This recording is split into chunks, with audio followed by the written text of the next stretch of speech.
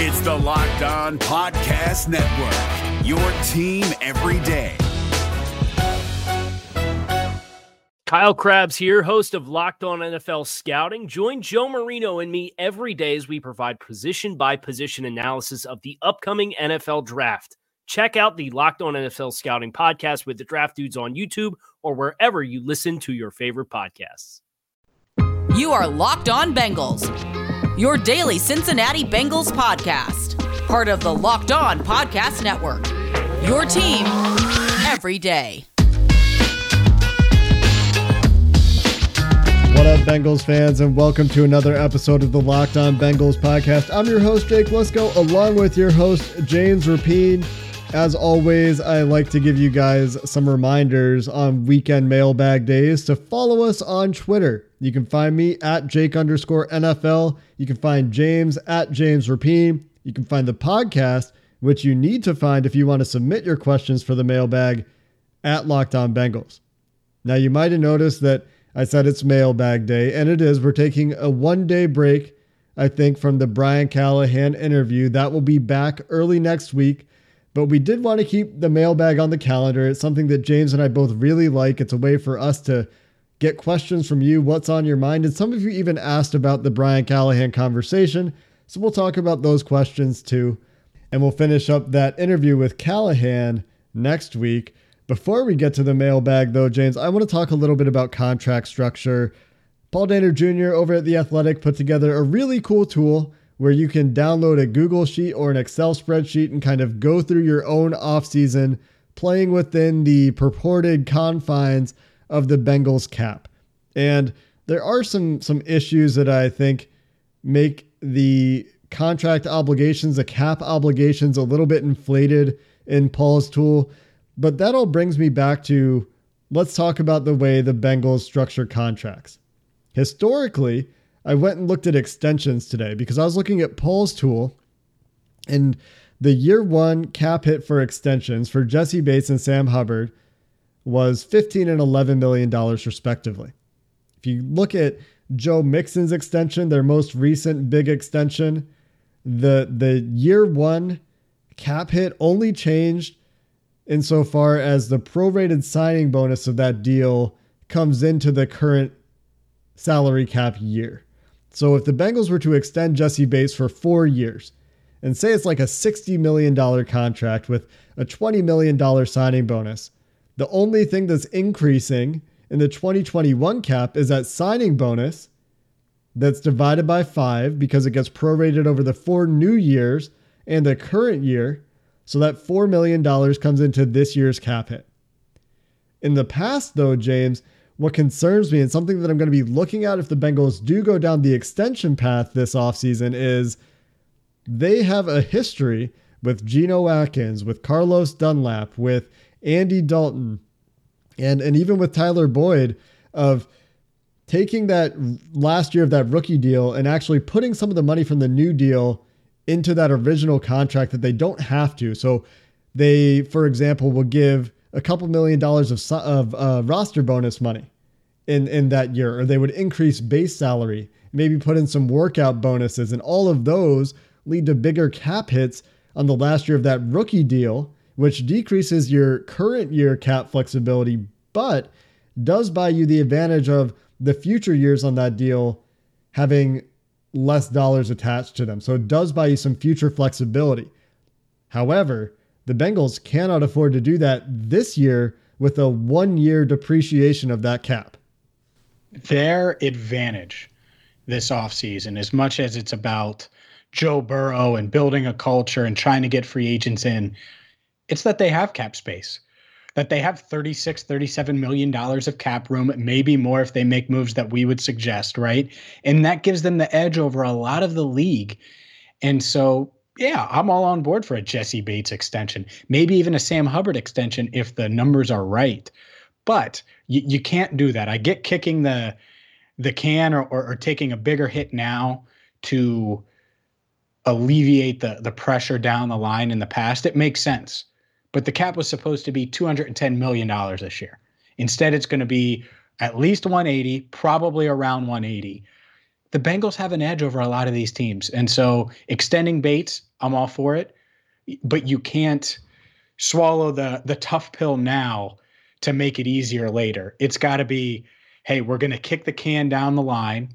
We're going to try to do as many things as we can under this current cap that maybe benefits us down the line. And yeah, that Bates contract might be a little more hefty than normal, but that's what we're going to have to do. So hopefully they do adjust, because if not, you want to extend Jesse Bates, keep Carl Lawson, keep William Jackson. Well, then that can, eat away at the cap a lot really quickly. If they're creative in what they do and deviate from that, then they could have plenty of flexibility and sign a lot of these players that we talk about. It's not even necessarily creativity. I mean, it is maybe for them, but for them. Yeah. So other teams, I think this is common practice, right? Like this year, you're going to see a lot of teams trying to put as much cap hit in the future. And I've talked about this a lot, and a lot of cash spend if they can afford it right now. And that's what we're going to have to see with teams.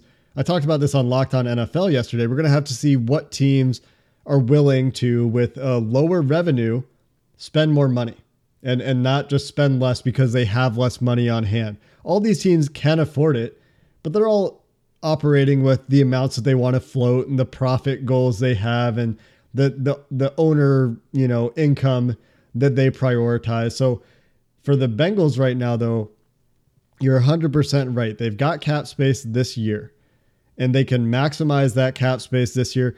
And the cap is going to go back up. So say they try to minimize their cap hits this year with those extensions, and they try to do some stuff like they did with Trey Waynes and DJ Reader, and they try to have smaller year one hits, and the year two cap hit, because the base salary goes up, also goes up. The great thing is that the cap is coming back, probably in a big way in 2022. And if you can get those long-term deals done, assuming players don't just opt for one-year deals because of the weird cap stuff this offseason, you're in fine shape in the future, even by kicking the can down the road, because the cap is going to keep going up. NFL revenues are going to keep going up. And barring another pandemic, which I guess is something that teams have in the back of their mind now, you're not actually mortgaging your future by going in this year. It's just a matter of spending more cash right now. And so if the Bengals are willing to do that, I went on Over the Cap today. They have a calculator. I extended Sam Hubbard. I extended Jesse Bates. I re-signed William Jackson. I re-signed Carl Lawson. I got all of that done.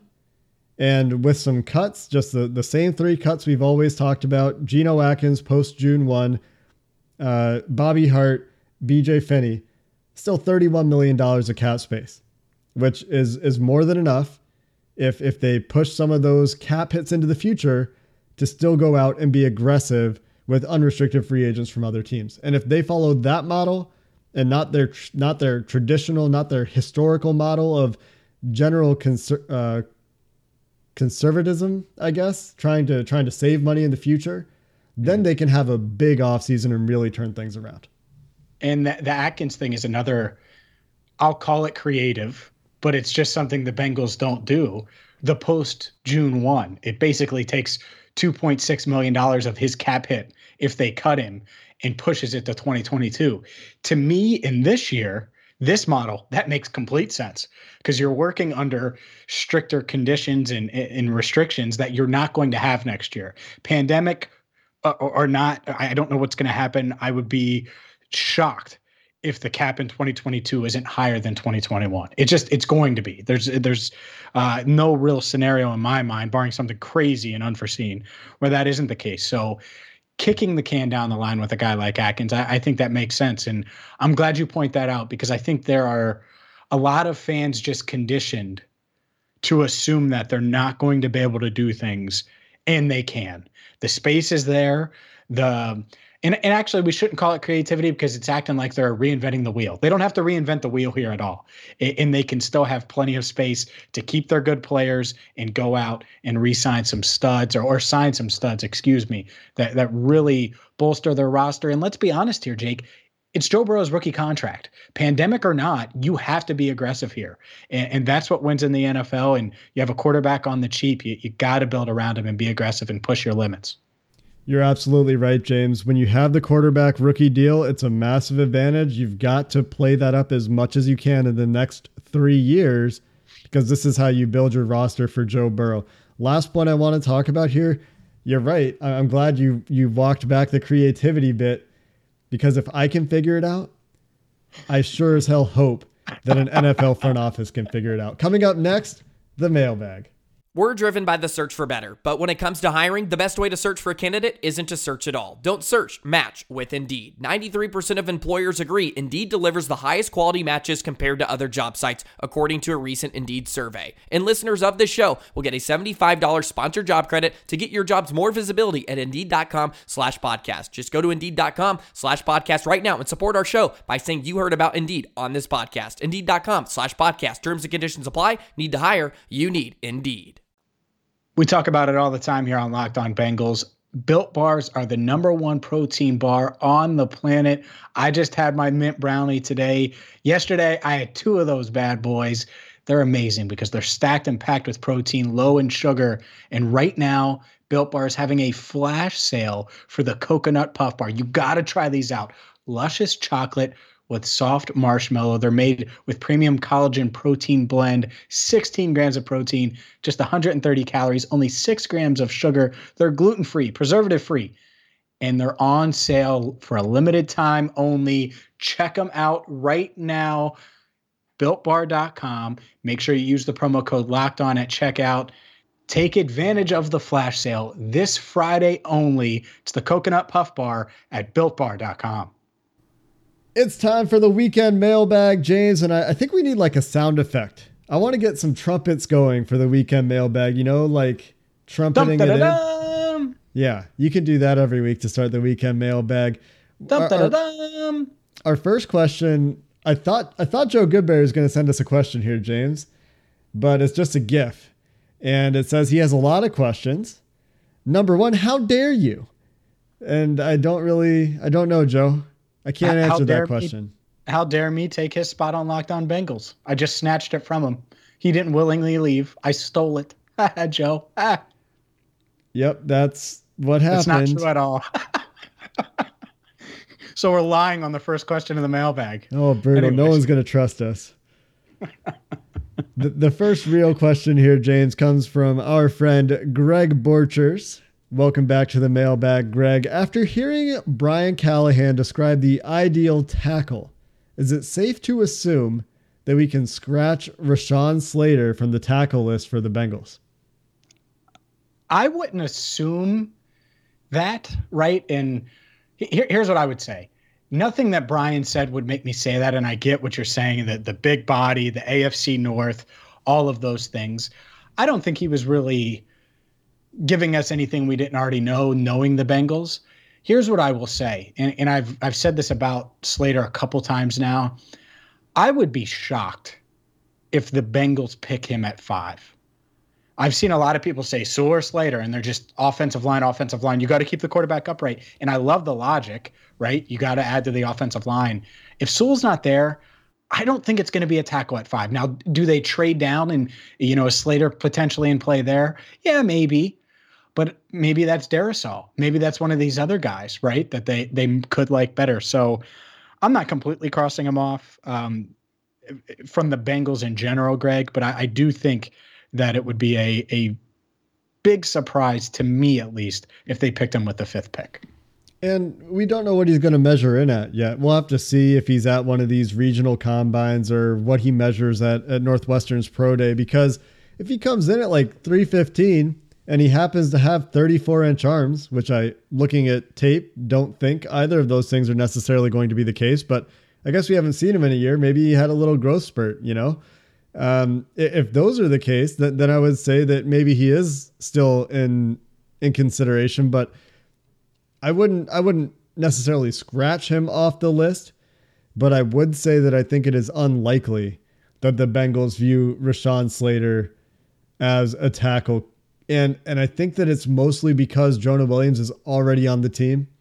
I think if Jonah weren't there and they had like a prototypical size tackle on the other side, then you would look at Slater and you probably think, yeah, you can definitely win with that. and the Bengals probably would be picking like 10th instead of 5th. And I'm thinking about when they picked Jonah Williams.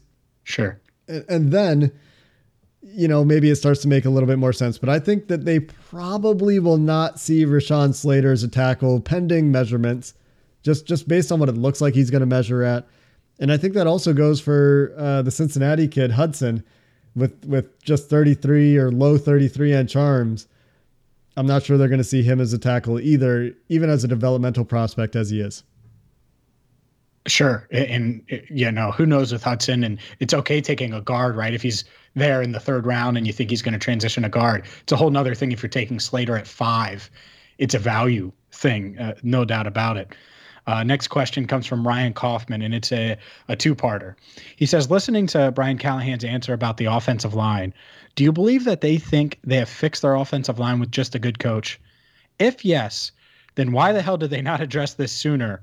If it's not talent at the line, it's the coaching. Follow that up by asking, what does that say about Zach's ability to properly manage his coaching staff? So I'm just going to answer the first part of this, I guess, to start. I do not believe they think they have fixed their offensive line. I think that they're very aware of the fact that they need to get better on the offensive line. And maybe this part of the talk with Brian Callahan isn't out yet. I don't think it is, actually. I think when we got into the offensive line, this is going to be what's coming up next week. So there's a teaser for you. I think that what he told us tells me that they know they're not satisfied there. And it kind of gives some insight into how things kind of got to the point they got to. I think that they really like Frank Pollock to help them improve some technique and teach some technique and coach up some young guys. I think they do believe that they didn't have the right coach in the building. I also think that it's not just that. I think that part of Frank Pollock's hiring is that they do want to go more to the wide zone that you heard Callahan talk about on yesterday's show. Part of it's technique, and part of it is, they know that the personnel isn't good enough. I think they know that. And I don't hear those same sort of signals that we did last year. There's no smoke. Last year at this time, we were saying over and over, I think the Bengals think their offensive line is fine. I don't think that this year. And you're right. They haven't given any indicator about that. And I think the key here is Frank Pollock is, and I know he was here in 2018. He's got a good bond with Joe Mixon, and he's coached some of these guys. He doesn't look at it as, well, these are my guys. He's coming in looking at this objectively, and not that you don't, but he's going to come in and look at it objectively and say, oh man, this is an issue. This was an issue. This guy isn't good enough. We need to upgrade here. This is what we should do. And just have a completely fresh set of eyes that Jim Turner didn't have. But let's call it what it is. The Bengals got it wrong. After one season, they should have canned Jim Turner and went and got Bill Callahan. And they didn't do it. And they had the chance to potentially do it, and they didn't. Zach was loyal. I don't know. Maybe it was as simple as the Bengals organization looked at Turner under contract, whatever. So they got it wrong. They need to atone for it and make up for it this offseason. And I think they're aware of that. First with Pollock, think about how quick they moved on Pollock. They moved on him quick, man. I mean, it seems like it was right after the season ended. It was what, 4 weeks ago when Pollock got hired. So I think that's the first step. But that isn't the only step. And whether it's Sewell at 5 and Tooney, whatever the case is, I think that they are going to upgrade the offensive line. And we talk about it a lot with free agency. I think they are going to hopefully be aggressive in free agency as well. They know they need to get better in the trenches. You also heard Callahan say, probably 30 NFL teams need to get better in the offensive line. Not all of them are going to be going for it this year, but it is a zero-sum game in free agency. And that does make it challenging, but you hope that they realize, we talked about some of the advantages, some of the flexibility they have, the rookie quarterback deal, and they get it done. And if they don't, I mean, we're all going to be there to rake them over the coals, right? There's also going to be some guys that come up that haven't been released from their teams yet. So that's something that we'll monitor in the future. Next question. Let's talk backup quarterback, James. Mac Johnson at Mac. I believe that's a _ Johnson on Twitter. Do you think the backup quarterback position is being overlooked? And if so, do you think they'll roll with Allen, sign a free agent, or look for a late round quarterback. I know you've mocked them a late round quarterback, James. What direction do you think they take? Well, I haven't officially done that. Look at you spoiling it. But I did on a couple like PFF mock simulators that only you've seen, Jake. My bad. Look at you revealing some of it. Sam Ehlinger from Texas, if he falls to round 6 or maybe round 7, one of those 2 7th-round picks, I'm fine with that. Ultimately, to me, the Bengals are probably keeping Ryan Finley around. I don't think they're going to cut him. He makes like $850,000. They drafted him. They feel good about him going into year 3. That doesn't mean he's going to be the backup. But I could see a scenario where they just sign Brandon Allen, and it's Allen, who they feel pretty good about, Finley, and Burrow. And at the same time, if one of these veterans falls to them in free agency and they can get a deal, I think they're open to that, and maybe in the draft as well. So I think they're probably wide open at the backup quarterback spot, with Allen being the most likely guy that they bring back. I think that Allen played pretty well for them down the stretch, and I wouldn't hate it if he's back. I think I've said this a lot of times. I think they're screwed if Burrow goes down regardless, but if it's a couple games, Allen showed you that he can win. I mean, they beat the Steelers with Finley. So maybe that's speaks to the backup quarterback position a little bit, but you don't need to fix anything, Jake. Yeah. They're good to go.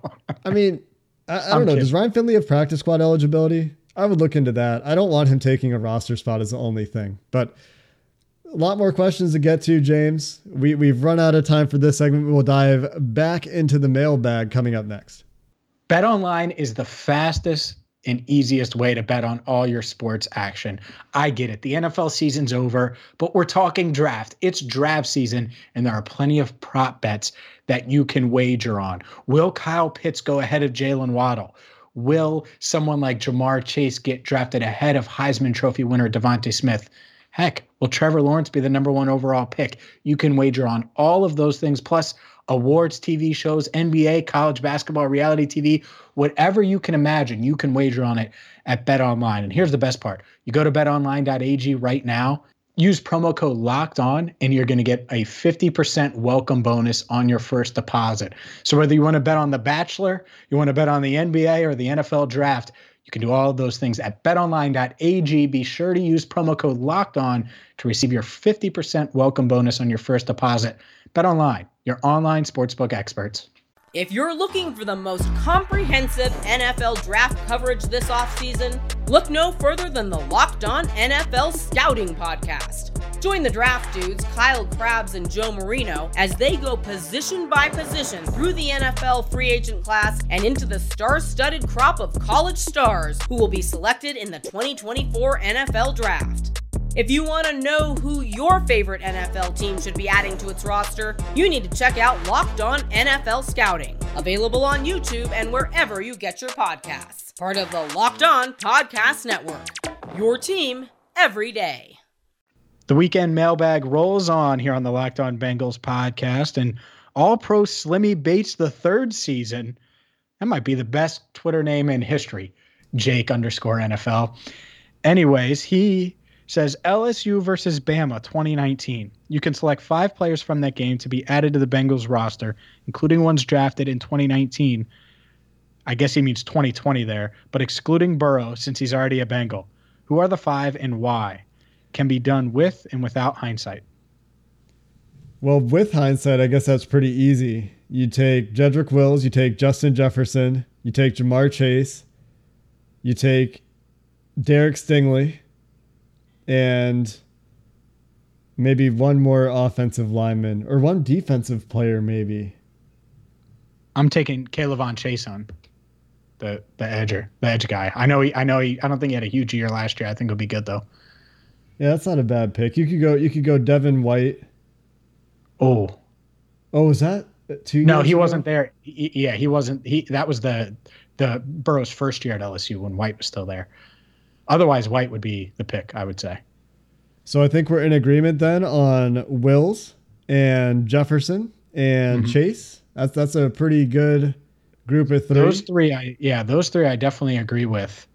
I'm trying to think about Bama though, because Bama's got some guys now. I mean, this draft, Christian Barmore would look good in stripes. Xavier McKinney is a guy that you could potentially look at. Heck, Patrick Surtain, right? He was in that game as well. But I'm on K'Lavon Chaisson. He would be my fourth.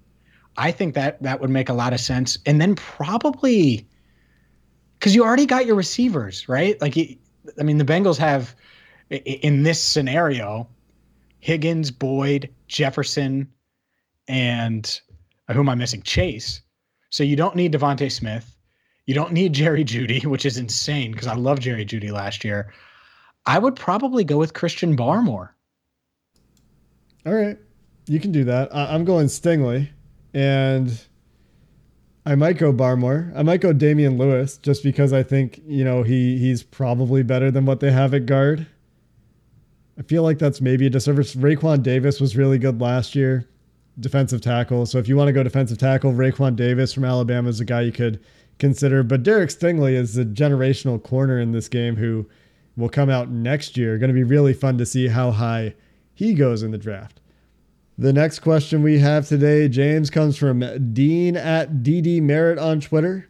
He asks about Kyle Pitts. James, is it a good or bad thing that the Bengals run a lot of 11 personnel and empty? I don't think it impacts Pitts much at all. Let's clear one thing up about Pitts. I think it's fair to say he's a willing blocker. There's a reputation that he's just not willing to block. And I don't think that that's true. I think he's just so great at being a receiver that's what catches people's eyes, and rightfully so. And so let's go with that. Let's say they're empty or they're running some 11 personnel. Well, I can line Pitts up all over.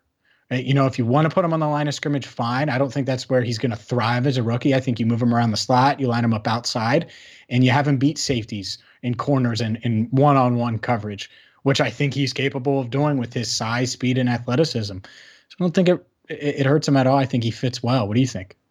I think they just need to have a plan.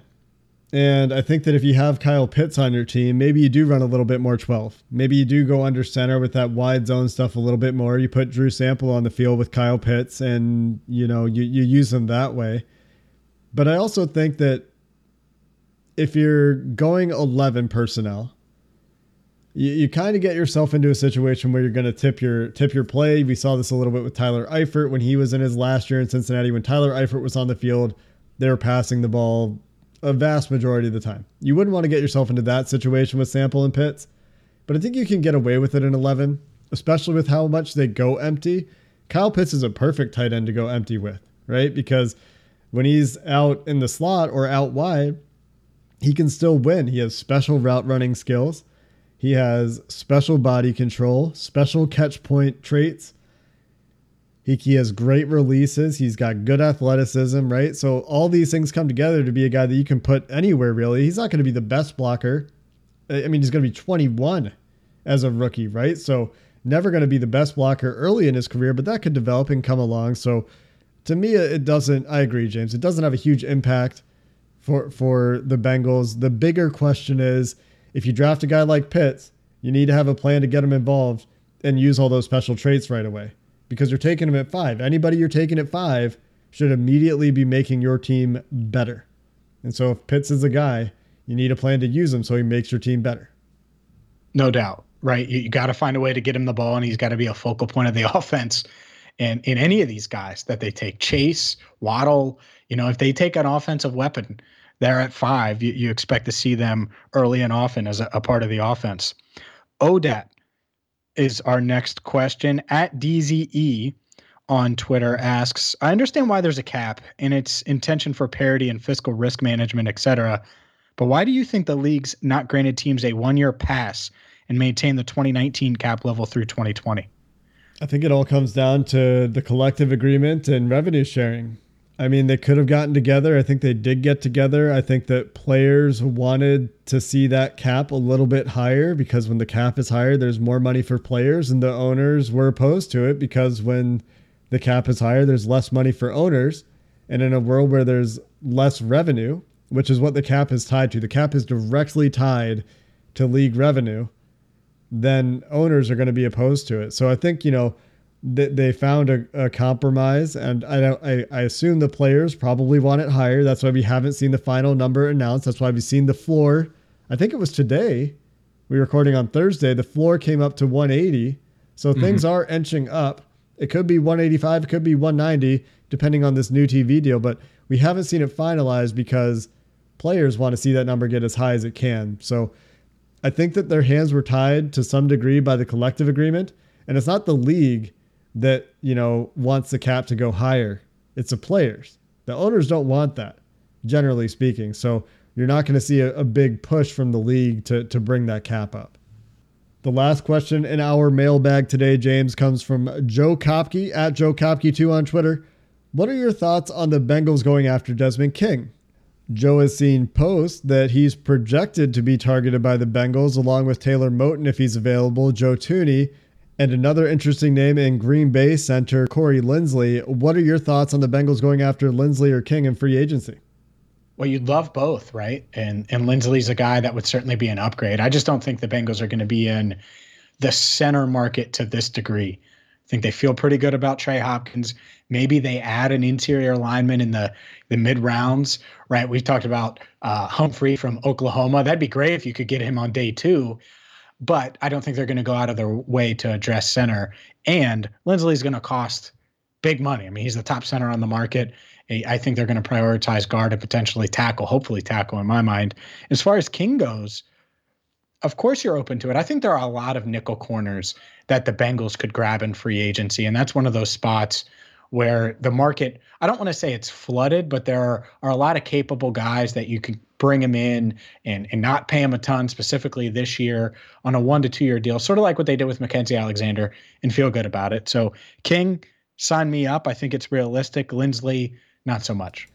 Yeah, I mean, Linsley's a guy that would make sense if they want to move Trey Hopkins when he comes back, or something to that effect. Like they think Trey can be a better guard than what they have. They can't get the guards they want for whatever reason. That's where going after Corey Linsley might make sense. But I do think they're going to prioritize other positions. I agree with you, James. They like Trey. I don't know what his injury outlook is, but they like him. So I feel like they think they can survive with Billy Price for a couple games at center if they need to. Hopefully, Trey gets back and is able to work back early in the season. Desmond King, I don't know, man. I mean, it makes sense on paper, I guess, but to me, the slot corner is lower on the priority list. And I guess so the world where Desmond King is a guy you prioritize in free agency, because I'm going to try to think about that, right? Let's try to think about the ways that it does make sense. Is they think Darius Phillips is an outside corner. They trust him to be healthy. They're going to get somebody else to be an outside corner depth piece because King really should be playing in the slot. That's where he is very, very good. And if that's the case, then that's where you could justify a little bit of investment in King. But you can get slot corners for so cheap for how important they are. We've seen it the last few years. I don't know. I wouldn't go big outlay at slot corner. I would probably use that money elsewhere. That's just kind of where I'm at on slot corner generally. I agree with you though. I do. I think it's one, if you're paying William Jackson, and I know that's a big assumption right now, but if you're doing that, you're already paying Trey Waynes. Darius Phillips has shown to be capable when healthy of moving around a bit. I'm not going to pay. I mean, what's King going to command? Is it $5 million? Is it $7 million? Because if I can get a guy like Mackenzie Alexander for what was it, $4 million, maybe he goes for $3 million this year, something like that, someone of that level, I'll just take that. And I'm okay with that. And the other place, they can draft a corner and feel okay about potentially playing him in the nickel. Maybe they'll get the kid from Ohio State that got toasted. What's it, Sean Wade? He got toasted, but he might be able to play in the nickel, and he might fall to the 3rd or 4th round because he had a bad year in 2020. So there are guys that you can find that can play the nickel. I'm with you there, James. That's going to do it for this week of the Locked On Bengals podcast. Hope you guys have a really great weekend. Next time you hear the podcast, we'll have more Brian Callahan for you. We've got a bunch of guests next week too. Doug Farrar coming on to talk defensive scheme. Anthony Tresh from Pro Football Focus will be joining us as well. We're going to talk about the QB annual and some of those numbers on Joe Burrow in context with him. So Brian Callahan, Anthony, and Doug, we've got a mailbag, a mock draft Monday coming at some point, maybe not on Monday. Going to be a big week. Hope you tune in. Until then, Bengals fans, hoo-day, and have a good one. Hey, Prime members, you can listen to this Locked On podcast ad-free on Amazon Music. Download the Amazon Music app today. Is your team eliminated from the playoffs and in need of reinforcements? Maybe it's time for a rebuild, or maybe they're just a player or two away from taking home the Lombardi Trophy. Either way, join Keith Sanchez and Damian Parson for Mock Draft Monday on the Locked On NFL Draft Podcast. They'll tell you which college football stars your team will be taking in the 2024 NFL Draft. Check out Mock Draft Monday on the Locked On NFL Draft Podcast, part of the Locked On Podcast Network. Your team every day.